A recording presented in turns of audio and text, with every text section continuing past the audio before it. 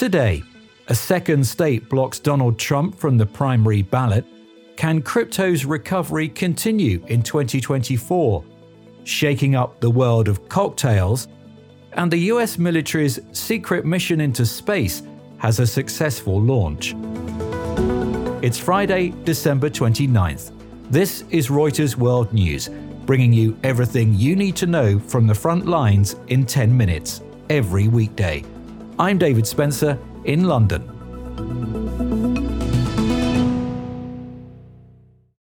Mom deserves the best, and there's no better place to shop for Mother's Day than Whole Foods Market. They're your destination for unbeatable savings, from premium gifts to show-stopping flowers and irresistible desserts. Start by saving 33% with Prime on all body care and candles. Then get a 15-stem bunch of tulips for just $9.99 each with Prime. Round out Mom's menu with festive rosé, irresistible berry chantilly cake, and more special treats. Come celebrate Mother's Day at Whole Foods Market.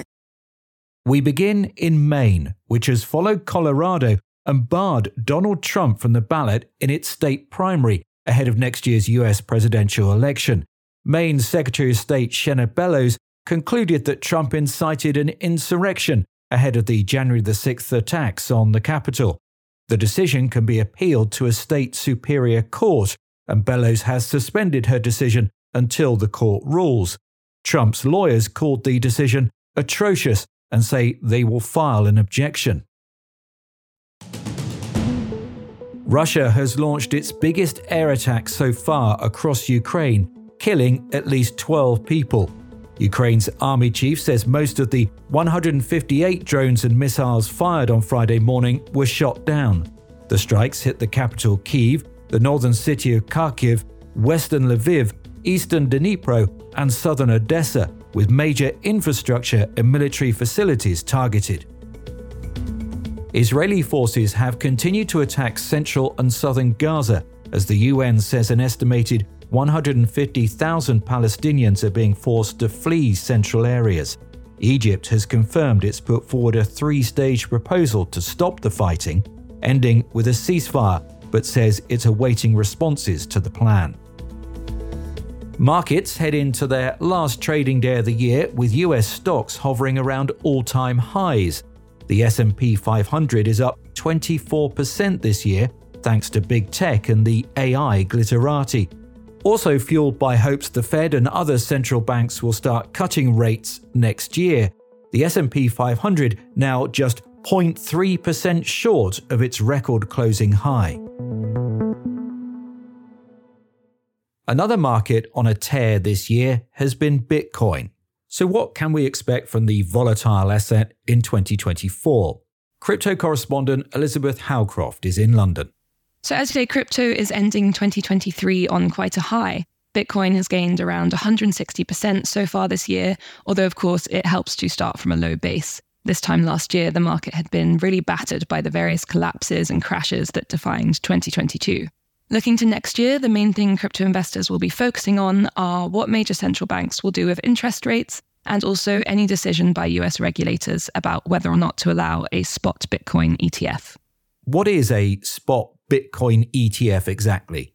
An ETF is an exchange-traded fund. So a spot Bitcoin ETF being approved by regulators in the US would be a way for US investors to get exposure to the price of Bitcoin without actually buying the underlying cryptocurrency. The hope from within the crypto industry is that this will draw in a load of new investment, maybe from pension funds or other asset managers who hadn't previously wanted to take the risk of getting involved in crypto markets. Some analysts say it might be an anticlimax if or when it does actually happen. The halving is happening in 2024 too, right? What is that? The Bitcoin halving is a change to the way the incentive structures in the blockchain technology work. Analysts expect the price of Bitcoin to go up when this halving process takes place because it went up previous times it happened. There have been lots of scandals in the crypto world this year, including, of course, Sam Bankman-Fried and FTX. How does the industry improve its reputation? So the crypto industry is on track to hit a record for the amount of money they've spent on lobbying in the US this year. And the idea is that crypto firms say they're keen to engage with policymakers, build relationships, and what they say is sort of bridge the gap between what policymakers might think of the crypto industry and the kind of image the companies are keen to present.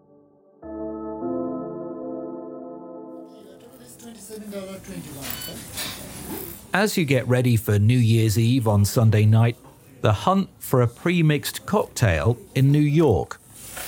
And happy holiday. Thank you. This year, spirit makers are hoping you'll be your own bartender and try a DIY bottled cocktail. Think Negronis, old fashions, even espresso martinis. Emma Rumney is in London and explains how the big alcohol brands are trying to make this happen. They've tried to create some bottled cocktails that have a kind of very different feel to those kind of big liter bottles of margarita, for example. So essentially they've designed packaging that feels a lot more high end and are kind of like marketing them as a product that you could show off to guests if you're hosting or give as a gift. They're also higher alcohol content, and of course they're more expensive to kind of reflect all of this. And the companies claim at least that they can rival a bar-made cocktail, which isn't the case with these larger mixes of margarita, etc., that are offered at far cheaper prices. It smells strong.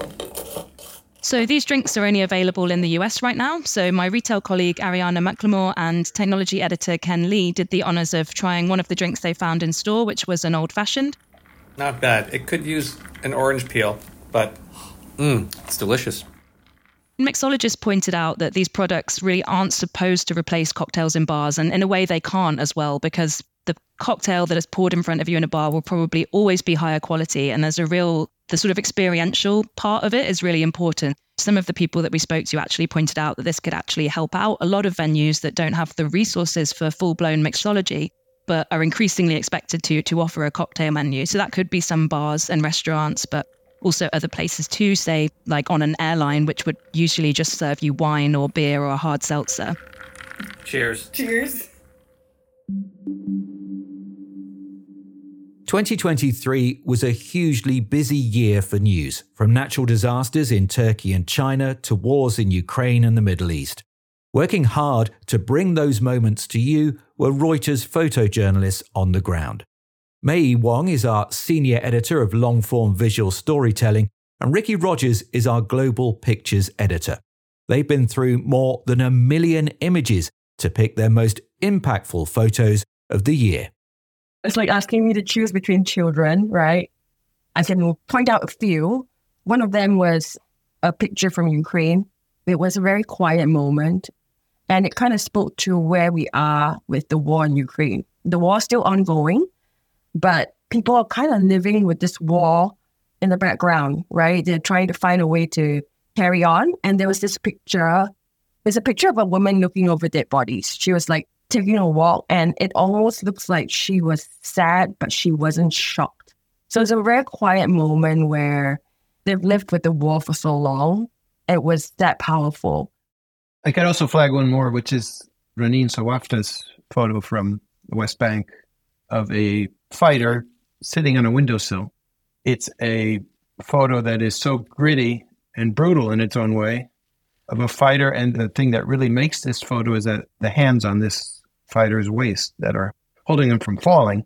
But the photo just works in this case because of the content and the position of the body. And he's obviously shooting at the moment or close to it. It doesn't matter that it's messy. If the elements, if the content, the context are strong enough, then bring on the messy pictures because they're real life, right? You can look at all the images Mei and Ricky helped select for Photos of the Year at reuters.com/pictures. 5, 4, 3, 2, 1. Engine full power and liftoff. The US military's secretive X-37B robot spaceplane blasting off from Florida on its 7th mission.